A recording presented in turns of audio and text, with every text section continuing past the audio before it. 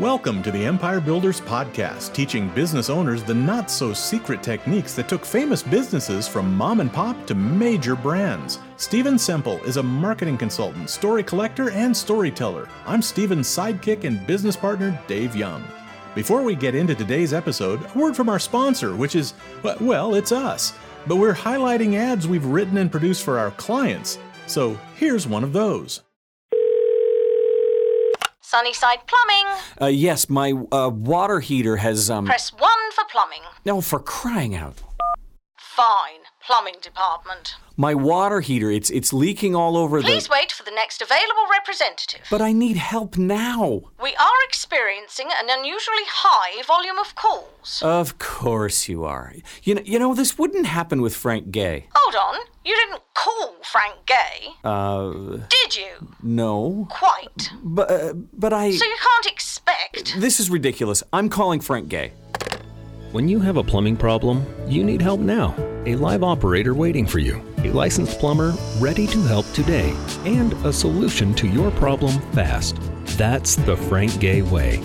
Maybe you should have called Frank Gay in the first place. That's the Frank Gay way. FrankGayServices.com. Welcome to the Empire Builders. Dave Young here, Stephen Semple right there. And you told me just before this started that I'm really going to like this one, Famous Dave's. And I'm thinking, oh yeah, we're going to talk about me. No, wait, no, Famous Dave's, that rings a bell. Wendy's? No, that he was famous, but different Dave. Famous Dave's is a barbecue place. That's right. Famous Dave's Barbecue. Yeah, I met that guy at the Dave convention years ago. You didn't know. You probably didn't know all Daves get together once a year. You had mentioned this one time previously. And what was confused is that you were not the keynote speaker. I figured you would be the keynote speaker at an event like that. There's a lot of Daves. So Famous Dave's Barbecue. It's actually a pretty wild story. And it's one of these ones where it's really his experience that he had through his life really led him to this restaurant. And so that's the part I want us to really focus on when going through this, because basically it's a pit barbecue restaurant. Mm-hmm. It was founded in 1994 in Hayward, Wisconsin, which is a little town of 2,300 people, literally in the middle of the state. And if you know anything about Wisconsin, when you're in the middle of Wisconsin, you are in the middle of nowhere by definition. And today, it's one of the largest barbecue chains out there with 180 locations. It's listed on NASDAQ with the symbol BBQ, which I think is actually pretty cool for a barbecue place. Before you get into the whole origin story, my big question is, did he come out of the gate calling it Famous Dave's? He did not. That would take some balls, wouldn't it? It's like, nah, it's Famous Dave's from the get-go. Slightly different than that, and you're just going to have to wait. All right. I'm on the edge of my seat. But here's the thing that really caught my attention. Here they are, this little barbecue shack 6 miles outside of Hayward, which is in the middle of nowhere, Wisconsin. It's not even near an interstate. It's almost 3 hours from Minneapolis. Can I point out that he's 1,000 miles away from barbecue country? And he's 3 hours from Minneapolis, 4 hours from Green Bay. And guess what? They were getting 6,000 customers a week. Holy cow. In a town of 2,800 people. This is called the destination. Crazy, right? And when I heard about this, I went, man, what did this guy do? And it was founded by Dave Anderson. And Dave came from a working class family. And hearing and researching Dave's story, I feel like there's 4 things that really led to his success. His family background, influence of an art teacher, meeting Zig Ziglar, and his involvement in Vegas. And this really all came together. So first, to his family background. His parents were Native Americans who grew up on reservations. And his parents were taken away from their family and put in Indian boarding schools. In Canada, we call these residential schools. Right. And this is where his parents met. And the idea of these schools were to mainstream Native Americans, to remove their culture. And they really were quite terrible, and something that I really hope that we would not tolerate today. And this is pretty recent history. Like in Canada, we continued to use these into the 70s. It's really, really quite terrible. But this is where his parents met. His father was an electrician. His mother was a secretary. And he grew up knowing his family was different. He grew up in Chicago, and instead of his kids going out to get pizza, they would go to the south side of Chicago for ribs. And these were African-American restaurants run by African-Americans who brought this cooking style to Chicago along with blues music. Yeah. Two things that heavily influenced Dave. His parents also set up a small food stand to make extra money selling Native American foods, and this is where he learned this whole idea of cooking outdoors. And Dave really struggled in school. He discovered later that he has ADD, which is, again, in the day was not something that was ever diagnosed. And he had this art teacher that really saved him. He struggled in all other classes, but she said one thing to him that stuck with him for his life. You see things that others do not see. And that stuck with him because she shared that with him as a gift. You've got this gift. You see things that others do not see. The next big life change happened was when he was dragged out to a Zig Ziglar sales training for this fuel additive company. MLM business, right? But this deeply changed his life. He learned something from Zig Ziglar. He learned that no matter what your background, you can be successful. That was a big part of Zig Ziglar's training. And for those who don't know who Zig Ziglar is, massive sales trainer, bunch of really great books. Look it up, read some of them. They really are very, very motivational. But the other thing Zig taught him was, no matter what your background, you can be successful, but you have to work at it. There's a 5-day training program.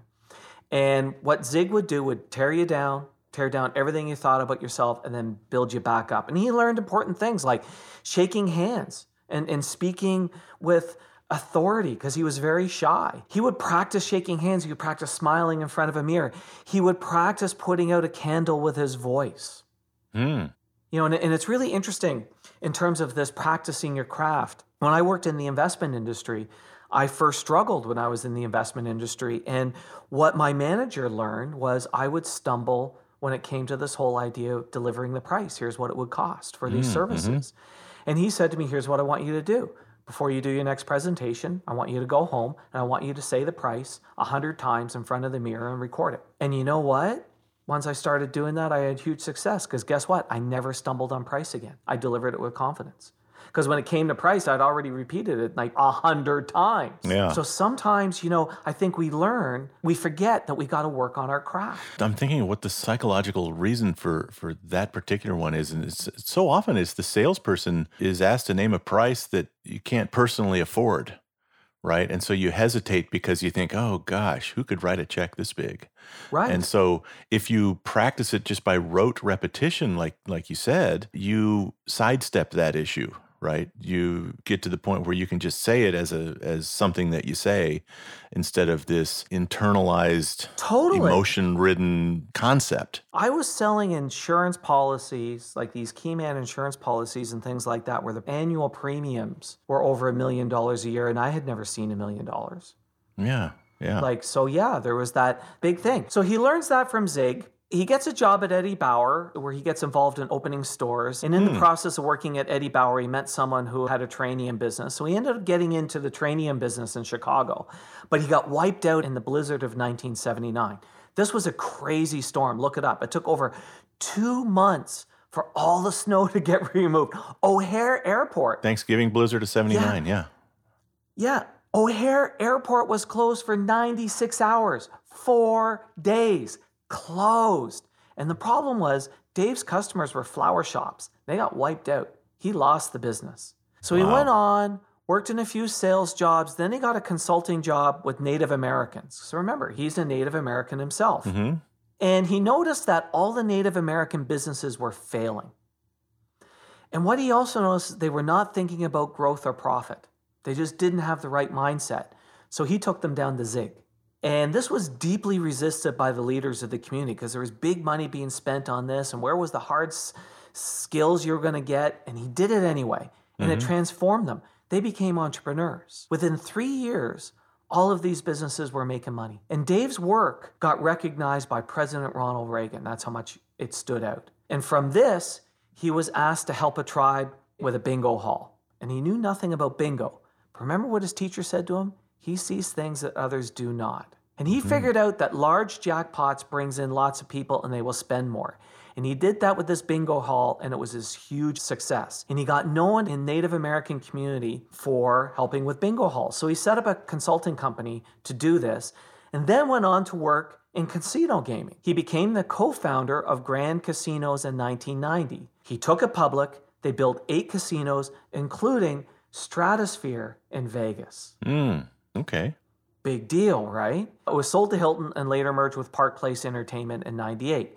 But after opening Stratosphere, he left the gaming world. He didn't want this to be his future. He didn't want to be known for building casinos in Vegas.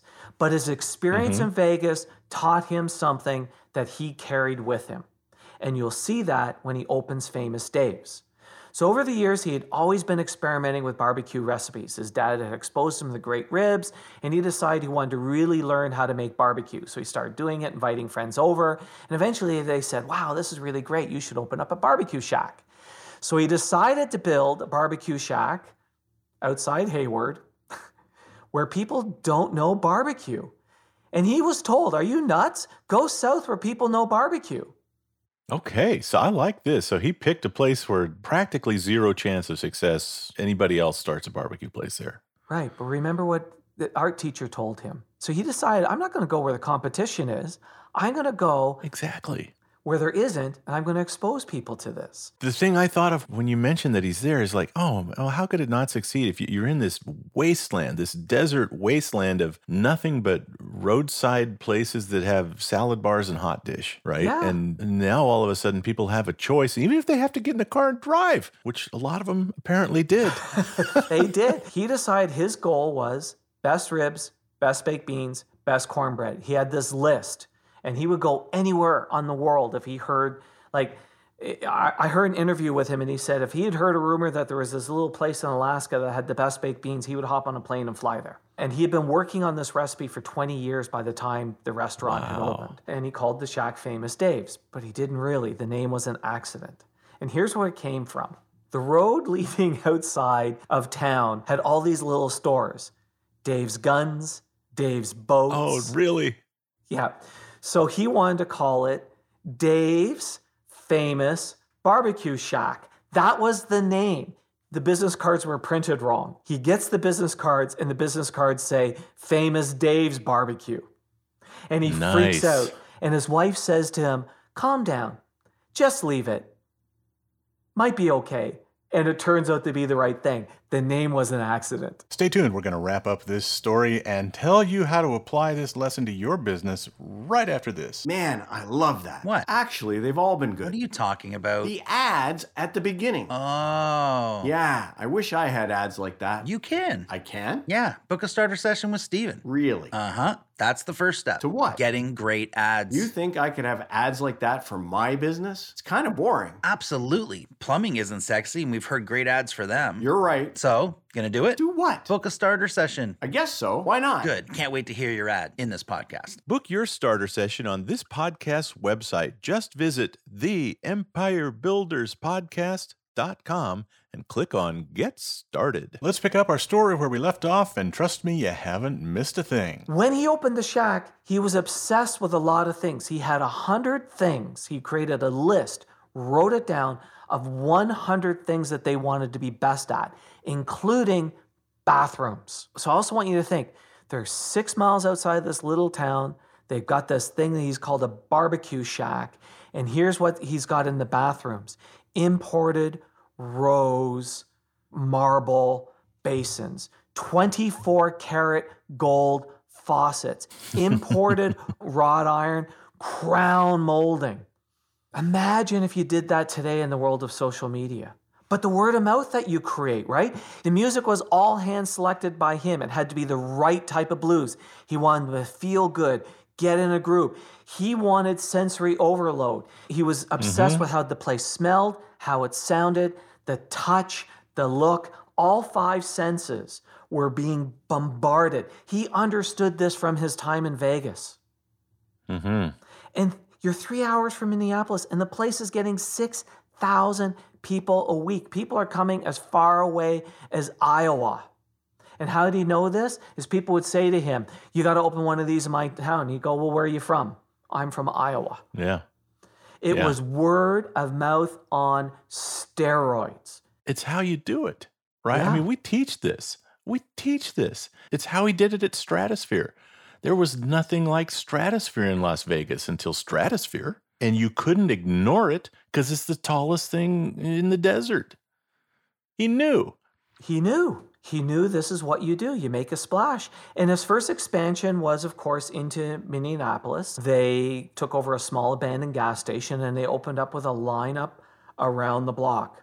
And by 1996, they have 4 restaurants and they took the company public. Now, he'll tell you, it was a mistake going public. Long story, but he lost control of the business. The new board did a lot of things he did not like. They opened larger stores. So for example, they said, we got this big long lineup. We should make our stores bigger. And he's like, no, we should keep them small and keep the lineup. That's what makes it special. And they also tried to run it as casual dining. And he was like, it's not casual dining. It's something different. He felt he was never respected by the corporate people. He was just an entrepreneur and he would mess things up. So in 2003, Dave steps down from the board and he joins Indian Affairs in Washington. He goes to Washington. And at the end of his term in Washington, he tried to return to the board, but the board had no interest. He continued to be the face of the business, but they wouldn't let him on the board or give him any input. There were a bunch of shakeups, and then the business was then run by an ex-McDonald's guy who really tried to change it to more of a McDonald's feel, like McRibs is really where they tried to take it. And Dave got so sick and tired of the changes that he severed all ties in 2014. Then along comes 2016, and, Dave Anderson gets a telephone call from a couple of people on the board who say, we want you back.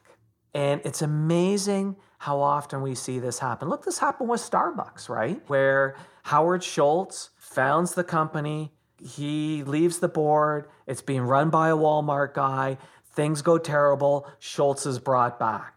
Apple Music, drive out Steve Jobs is brought back. And even a Wizard of Ads customer, Spence Diamonds has had this happen. Now, in this case, it was bought out, the founder leaves, things done as a mess, founder buys it back for pennies on the dollar, and the thing is successful again. So we've seen that story over and over again. I mean, we're recording this shortly after the new year, and I'm thinking Southwest Airlines probably wishes Herb Kelleher was still alive. Yeah, no kidding, right? Holy smokes. Because they'd bring him back in a flash. Yeah, they may be trying digging him up right now and trying to resuscitate him. The other thing I found that was so interesting is Dave's famous barbecue was really a chapter in the story of Dave Anderson's life. From the music teacher saying to him, encouraging him, you see things different. Stratosphere was different. Doing a barbecue place in Wisconsin was different. At the time, doing large prizes and bingo halls was different. And he embraced that and he ran with it. And this belief in himself that was instilled in him by Zig Ziglar. And then going to Vegas and seeing how if you do something where you really manage all the senses, like in Vegas, they manage all the senses. What you hear, what you touch, what you see, what you smell is all part of the experience. And he learned that and he applied that to this barbecue shack. So, it was really not an overnight success. Even though it opened and was massively huge, it was not an overnight success. It was a chapter in the journey of the things that he had learned and had applied to what he was doing. And I think sometimes we forget about the old lessons because it would be easy to go, well, that was Vegas. That was those techniques. There's no doubt about it. 24 karat gold faucets in a place in the middle of Wisconsin. That was Vegas. That's what gets people talking. And so all of those things that you just mentioned make me believe that Dave's famous barbecue would have been successful for all of the same reasons. The accidental magic of getting it named Famous Dave's, all that does is switch your attention a little bit from the barbecue. So if it's Dave's famous barbecue, you're like, oh, whoa, this must be pretty good barbecue. But if it's Famous Dave's barbecue, you go in a different direction in your mind. You're like, who the hell is this guy? Right. Who is this famous Dave? Right. And so Yes. there's actually a little higher level of intrigue there, because you can say your barbecue is famous. I'll decide if I like it or not. Right. Your McDonald's is famous. Do I like it? I'll eat it. Do I like it? I said I'll eat it. Right. Because there's nothing else. So I'll eat it. Probably the magic of the name change gets people's attention, but that's not where the magic really lied. The magic was in the restrooms and in the list of 100 things that he was going to do better than anybody else, because any one of those 100 things depends on who the customer is. If you like clean restrooms, you'll tell people about that place, right? Yeah. It's in the middle of Wisconsin, Marge, but the restrooms are unbelievable, right? And so anything on that list, right? Just do those things better than everybody else and be more generous about how you do them. Yes. You can't help but succeed. The name was just the cherry on top. Just that little bit of an unusual pairing that makes it interesting. But as you said, it wasn't the name. You know, the name certainly helped because there's an intrigue to it, but it's all of these things that he did and he embraced that made the place, you know, like the blowout success that it was is really, really quite incredible. Quite incredible. But I think often, I've worked with lots of people who've opened locations, and how many of them have created lists of, I want to be the best at this. Often it's more of the same. We have a client, Rick Showers, who has an RV place out in Edmonton, Canada, used RV store. And what he did was incredible. He went and he hired an artist and they painted inside the building all of these outdoor scenes. So you step from the parking lot into this building and you feel like you're stepping into the woods. You're stepping into a camping atmosphere for buying your used RV. That gets word of mouth, right? You can't go wrong doing stuff like that. And today, You really can't. people will post about that. They will take selfies and post about it, right? And that creates this massive word of mouth and positive experience because it's fun and it's different. I get so frustrated. We throw around today the word engagement, but that's engagement. Engagement is grabbing a hold of the senses, creating things that people will talk about. That's engagement. I love this story. I love it so much. I'm going to track him down at the next Dave convention and shake his hand. All right. Well, shake his hand for me as well. I will make sure you don't have barbecue sauce on it. Thank you for sharing this one, Stephen. All right. Thanks, David. Thanks for listening to the podcast. Please share us. Subscribe on your favorite podcast app and leave us a big, fat, juicy 5-star rating and review. And if you have any questions about this or any other podcast episode, email to questions@theempirebuilderspodcast.com.